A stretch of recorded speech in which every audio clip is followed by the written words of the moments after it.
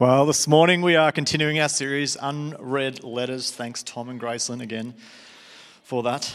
We thought we'd show that just one more time, just because it's so good. It's fantastic. We are in week 2 of a series called Unread Letters, and we are looking at 7 letters in Revelation that Jesus writes to his church, to the church.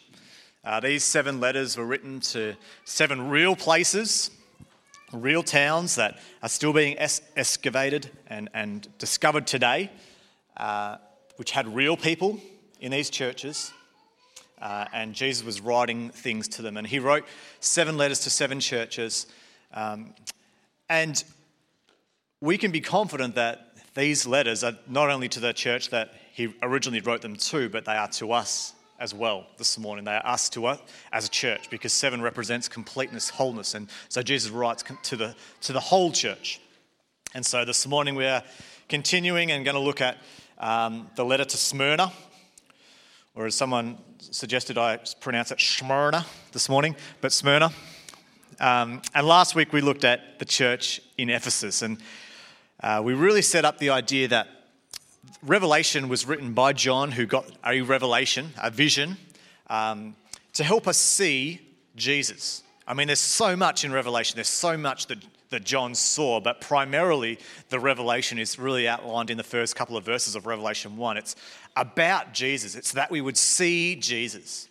And we talked about this idea that seeing is becoming, not just believing, not seeing is believing, but seeing is becoming. And Paul wrote in Corinthians that as we behold the glory of Jesus, we become transformed. We become more like him. And so as we see Jesus, as we behold him, as we fix our attention on him in the way he would want us to, that will change us. That will change our hearts. That will change our desires. That will change our actions.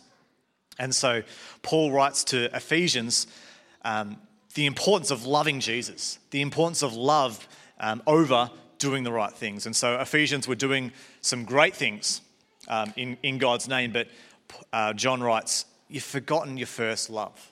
You've forgotten to love like you used to love. And so the most important thing you can do is love. And Jesus wants your heart. He doesn't want your behaviors. He doesn't want what you can do for him, but he really wants your heart. He really wants your heart. So the encouragement was turn around, come back. If your heart is not in the walk that you have with Jesus right now, if your heart is not where it's supposed to be, the hope is that there is a chance for you to turn around and come back. That it's not all gone, it's not all lost. There's not no hope, but there is hope, and so you can turn around. There is always hope, even when your heart says otherwise. So this morning, if you've got your Bibles, turn them to Revelation 2, and we're going to read verses 8 to 11. A short letter, 3 verses.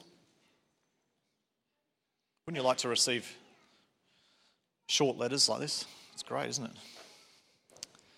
If only in school they said, all you have to write is 3 verses for your assignment. 40 words, that'll do. All right, that's probably more than 40. Revelation 2, 8 to 11. Have you got it? Cool. It says this, to the angel of the church in Smyrna, write, these are the words of him who is the first and the last, who died and came to life again. I know your afflictions and your poverty, yet you are rich. I know about the slander of those who say they are Jews and are not, but are a synagogue of Satan. Do not be afraid of what you are about to suffer. I tell you, the devil will put some of you in prison to test you, and you will suffer persecution for 10 days. Be faithful, even to the point of death, and I will give you life as your victor's crown.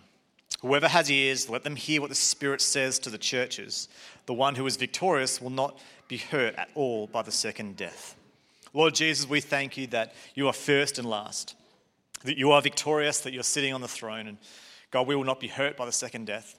And God, we pray this morning that these words would come alive to us. God, that we would hear what the Spirit is saying to the churches, that we would hear your voice and we would respond accordingly. In Jesus' name, amen. Hands up if you've ever done a marathon. I'm not putting anybody. I was going to say, if there was anybody that has run a marathon, best to steer clear of them for advice, because I don't understand the idea of running a marathon. I'm pretty sure that's why God created cars. I've run a few times in my life. I've done some running. I max out at about 5Ks when I was really good. Right now, I'd probably max out at about 50 metres. I started playing basketball again this week, and the court is not very big, but when you haven't run for a while, the other end of the court looks like a marathon away. It's a big run. And so I'm not a marathon runner, but what I've heard and what I've read about marathon runners and running marathons is that there's a point at which you get to in a marathon, however many Ks in, where you hit a wall, where you sort of hit this mental, physical barrier that says, you best give up now, you best stop. Your body's not made for this, you shouldn't keep going, this is too hard, call it quits, give in, and take a rest, take a break, come back and do the rest later. Your body will say all these sorts of things, and the ones who persevere and get through that mental barrier are the ones that do really well at running a marathon. In fact, someone just ran a marathon in under 2 hours this week, which, my car could do it in under 20 minutes, I reckon. Again, I'm just saying. I was even reading this week that he had special shoes, and they're saying that his shoes were helping him run faster. Anyway, if you can run 40 Ks, doesn't matter how long it takes you, if you can run that long in one go without stopping, you deserve great things, very good things. But in the midst of that moment when that barrier hits you, what you need to do as a marathon runner is push through. And in the same way, when we face opposition, when we face suffering, when we face things that come against us in life that would say, you know what, it's best that you just walk away from faith. It's best that you just give up on this, that you lose hope on that situation.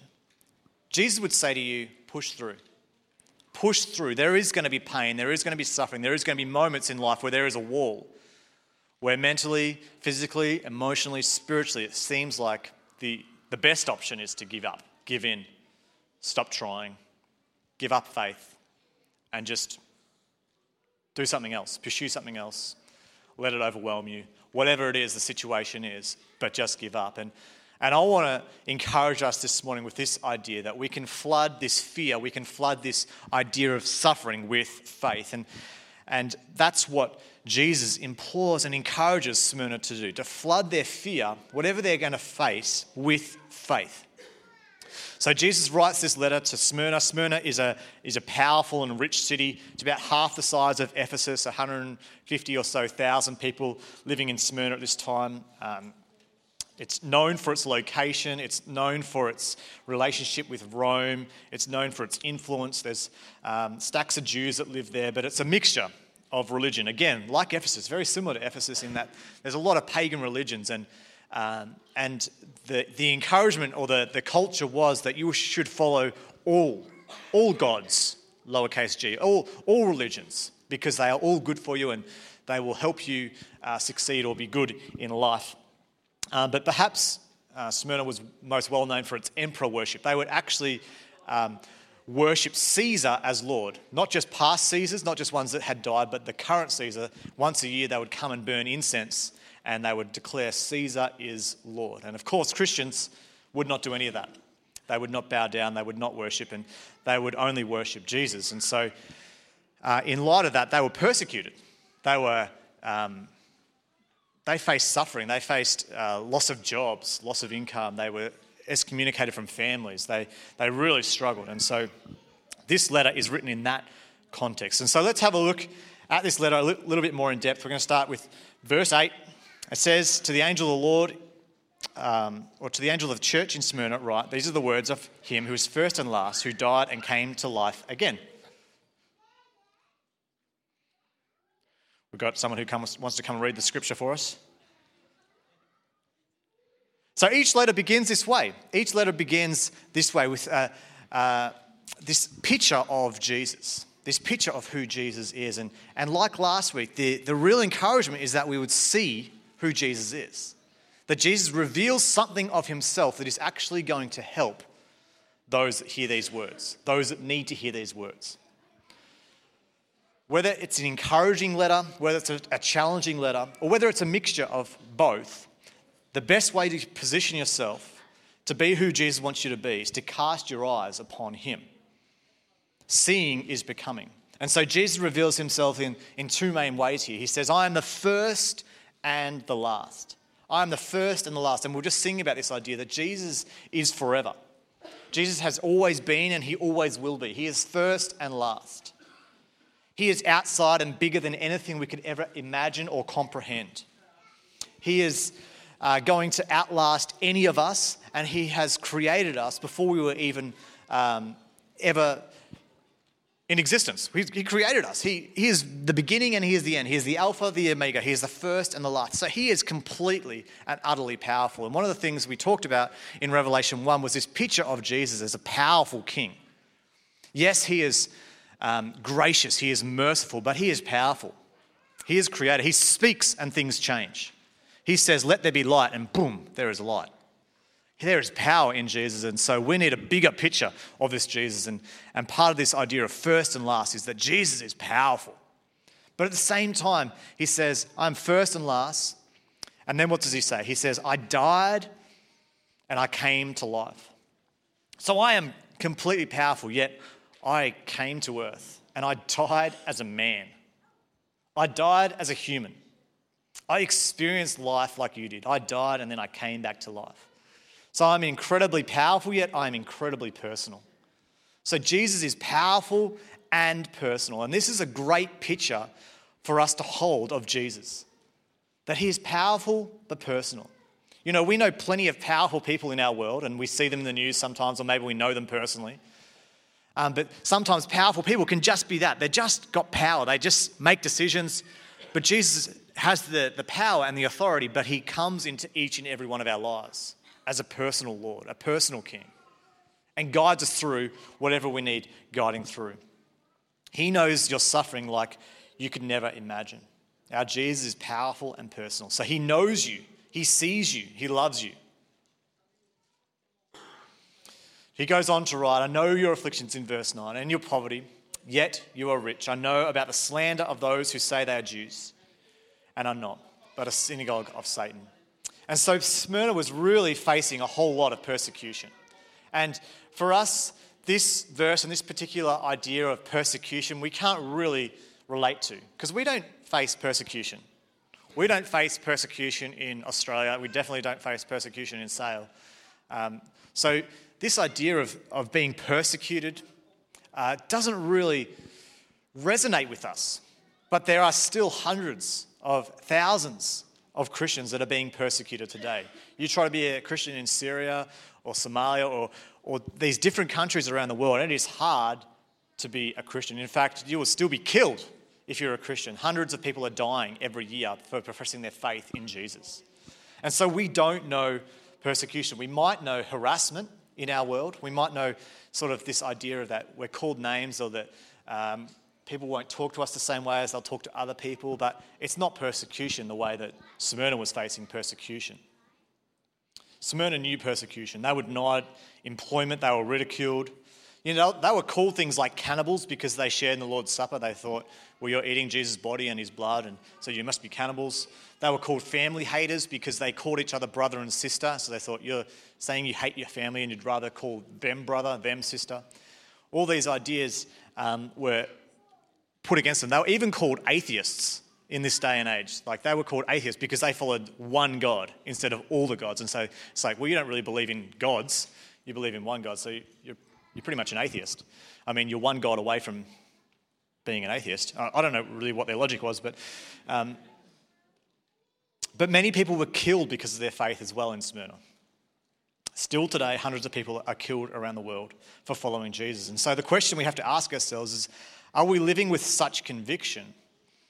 Are we living with such conviction as to have people ridicule us, harass us? Or do we just play it safe? Because I'm sure it would have been easy for those in Smyrna to say, well, let's just sort of like water down our message a bit. Let's just water down our values. Let's just water down our convictions a bit so that we blend in a bit, so that we die less. it's really justifiable to do that. I mean, if you were in that day and age, it would have been so easy to justify. It would have been so easy for a preacher to get up and justify, let's just be a bit more secretive.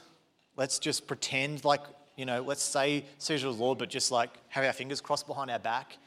Let's just pretend a little bit, and so that we blend in so that we don't die. But they said, no, we're not doing that. We have such conviction in our heart of who Jesus is and what he's done in our life that we are willing to face whatever we need to face for the glory of Jesus, for his purpose. And so we need to ask ourselves, do we live with that same conviction that whenever things come against us, are we quick to compromise a value, quick to compromise a belief? Or do we hold on and say, no, what? You can call me whatever you want. You can do whatever you like. You can harass me however you want. I'm not walking away from this conviction. I'm going to walk towards Jesus all again. And so they've suffered persecution and harassment. In verse 10 it goes on and says, don't be afraid of what you're about to suffer. So not only are you facing persecution, not only you face suffering, but there's more to come. A great promise, a great encouragement. I tell you, the devil will put some of you in prison to test you, and you will suffer persecution for 10 days. Be faithful even to the point of death, and I will give you life as a victor's crown. One of the things I find that I'm saying to my boys very often, like regularly throughout the day, is just a minute, just a minute, just a minute. Like when Harrison's saying, come play with me, Dad, or stop tickling me, Dad, or whatever it is that he's saying, I'm just like, just a minute, or I'm hungry, Dad. All right, dinner will be ready in 5 minutes. He's like, 5 minutes? It's like, that is the worst thing you could ever say, 5 minutes. Or I remember one time I was saying to him recently, you know what, I'm going to play with you for 10 more minutes. Oh, 10 minutes, Dad, can you play with me for 5 more minutes? It's like, okay. I just love the innocence of, and he's turning 4 soon, and he knows that when he turns 4, he's going to kinder. And so he's like, oh, you know how it's my party soon, Dad? I don't want to go to kinder today. I'm like, well, one, your party's not today, and your birthday's not yet, and it's not the moment you turn 4 you go to kinder. So I'm trying to explain to him next year, it's a long time away still. But he couldn't comprehend that. And I just love the innocence of a child who doesn't comprehend time like we do. And when it comes to time and Jesus, I reckon we're in the same boat. That he says, you know what, it's just a minute. This phrase in this verse that says just for 10 days is like a saying in that culture, in that time. Like we would say just a minute. And we don't mean literally 1 minute. We mean just a short amount of time. And so in the same way, just for 10 days was just like a saying, a lot of scholars believe, it's just a short amount of time. It's not literally 10 days, it's just a short time. In the scheme of eternity, 10 days is nothing. And so I think we've got the same warped perception of time as maybe a little child has sometimes, and we see 10 more years of this, 80 years on this earth, oh my gosh. And Jesus is saying, it's just a minute. It's just a minute, like 5 minutes will be over like that. Your life will be over like that. Your life has not even begun.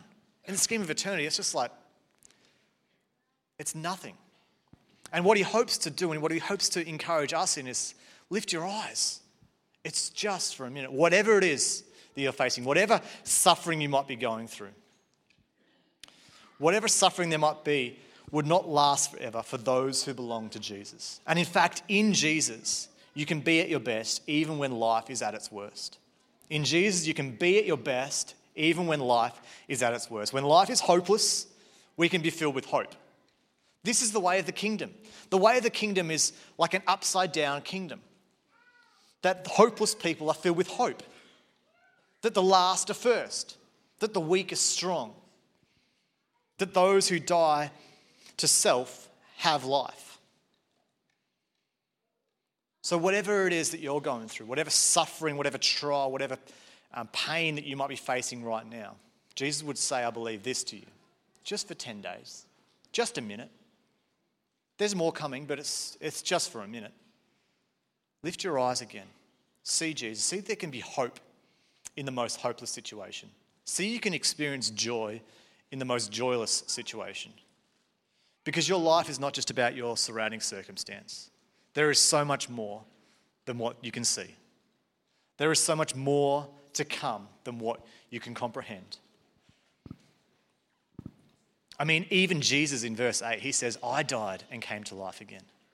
I died and came to life again. I'm living proof that there is hope in a hopeless situation. I mean, it doesn't get much more hopeless than dead. And Jesus says, I died, but I came to life. Even in the most hopeless situation, there is hope. There is reason for hope when your circumstance says otherwise. You know, there's a verse in Ephesians 3, verse 20, and it says this, now to him who is able to do immeasurably more than all we ask or imagine, according to his power that is at work within us. And in the context of Ephesians 3, in the context of this letter that's written to Ephesians, but it's probably actually written to a group of churches, including, probably Smyrna is included in this letter that Paul originally wrote to. He's saying in the midst of your suffering, in the midst of persecution, in the midst of what you're going through, he writes this, God is able to do immeasurably more than you could ever hope or imagine. Dream big, lift your eyes. Don't let the surrounding circumstance dictate you your ability to dream, your ability to see what God could do. Fill your life with hope. In the midst of suffering, dream big. Flood your fear with faith. Flood your fear with faith. At the time of this letter being given to the church, there was a guy by the name of Polycarp. Don't know if any of you having children soon. Great name, Polycarp. When I heard that name for the first time, I thought, I reckon the literal translation of that is Lake Guthridge, just like lots of carps. But it's not, because obviously Lake Guthridge wasn't built then. Anyway, maybe there was another lake with lots of carps. But Polycarp, he was a pastor or a bishop at Smyrna. So he was like the church leader at the time. And about this time was written, I think the date's there, 69 to 156. And so if Revelation is written probably around 80 or 90 AD, he's likely the bishop at this time. And so he's been a Christian his whole life. He lived during the beginning of the church in the first century. And he lived with immense persecution. He lived with this constant barrage and threat of death, of imprisonment. He was pressured to worship Caesar as Lord.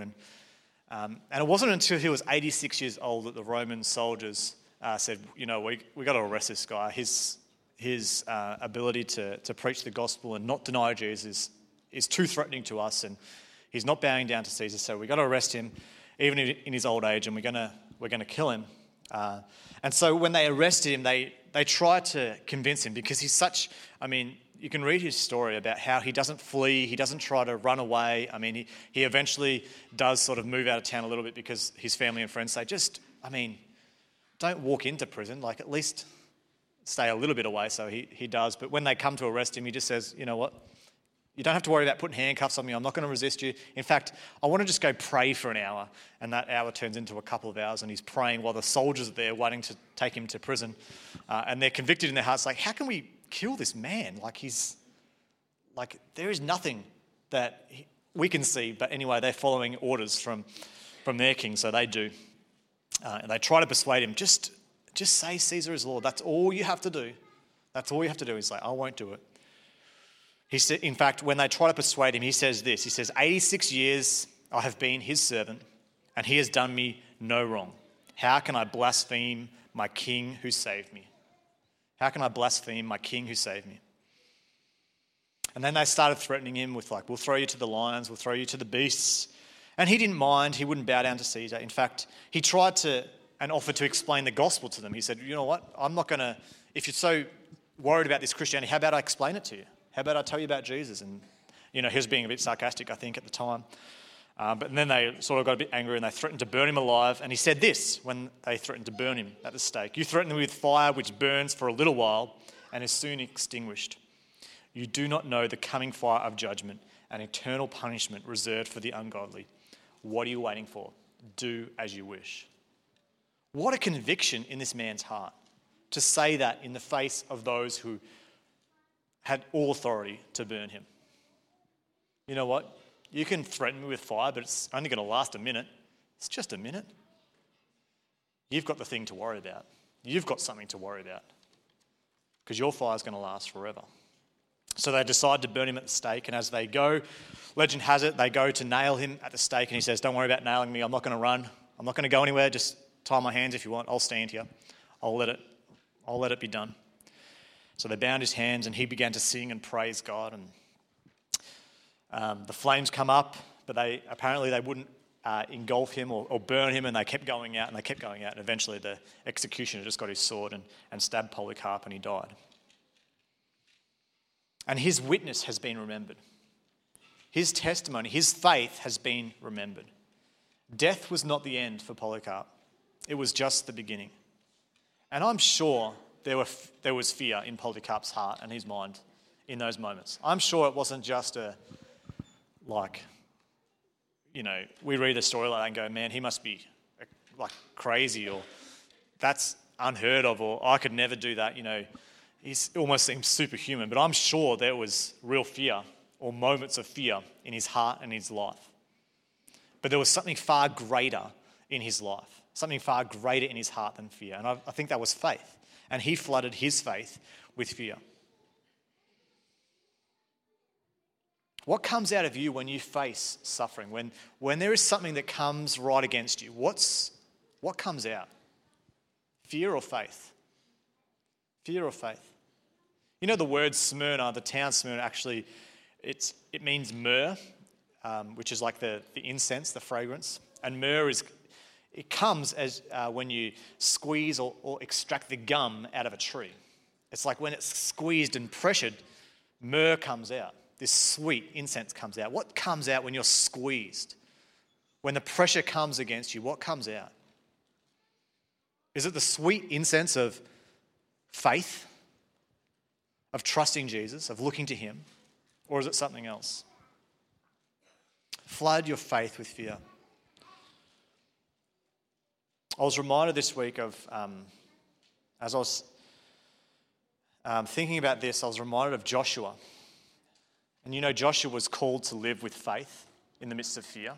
He was called to live with courage. And in Joshua 1:9, really well-known scripture, it says, "Have I not commanded you, be strong and courageous? Do not be afraid. Do not be discouraged, for the Lord your God will be with you wherever you go." Don't be afraid. These words echo what Revelation says, where it says, stop being afraid. Do not be afraid. Be strong and courageous. Be very strong and very courageous. Don't be afraid. Instead, be courageous. Instead, be full of faith. And as I was thinking about this, I thought we can only be courageous when there's something that requires courage. We can only be courageous when there's something that requires courage. It doesn't take courage to keep living a comfortable life. That's not courage.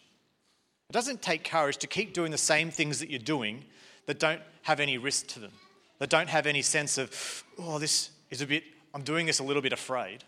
If you're not doing and living for Jesus in a way that causes you a bit of, I need some courage to do this. I need some strength to do this. This verse doesn't really apply to us, or this idea doesn't really apply to us because we're not afraid.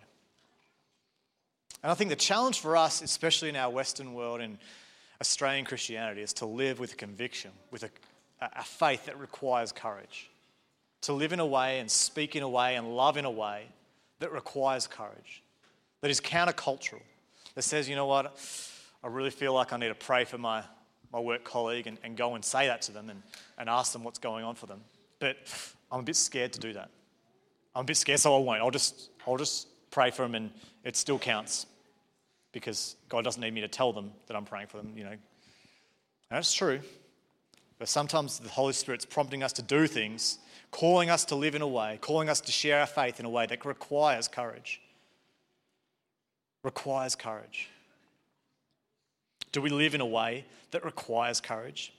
Our courage comes by faith as we look ahead to the promise of God, to the hope that he gives, and say, I'm chasing after whatever God has for me. Jesus finishes his letter to Smyrna with this verse. He says, "Whoever has ears, let them hear what the Spirit says to the churches. To the one who is victorious will not be hurt at all by the second death." And this is the great hope that we all hang on to. heaven is coming. That whatever comes your way, whatever suffering you might face, whatever persecution, whatever harassment, whatever fear you might face, when you fill your life with faith and with a vision of Jesus, you know heaven is coming. And it will enable you to live however God wants you to live. It will enable you to say and to speak and to love the way Jesus wants you to love. Because you know heaven is around the corner. And heaven is coming for those who trust in Jesus. And so this morning I want us to hang on to this great hope again. That heaven is coming. That whatever it is we're facing, flood it with faith. Like a marathon runner. Keep going. Pursue Jesus. It's just for a minute. It's just for a minute. Hope is around the corner. Lord Jesus, we thank you so much for your love. We thank you for your encouragement in these verses. God, that we can face whatever is coming our way with faith. That we can flood our fear with faith. And Jesus, we thank you for those that have given us the ultimate example of what it is to trust you and live in a way that causes them to die for your name. And God, we pray that we would see these martyrs and we would see the faith that they have and be encouraged to pursue you in the same way. To live with such conviction that all we care about is you, is your purpose, is your way. And Jesus, this morning I pray for those that are in the midst of their own trial, their own suffering, their own pain. That the wall is up in front of them. And God, I pray this morning that they would hear what the Spirit says. They would hear your voice this morning. Keep going. Take another step.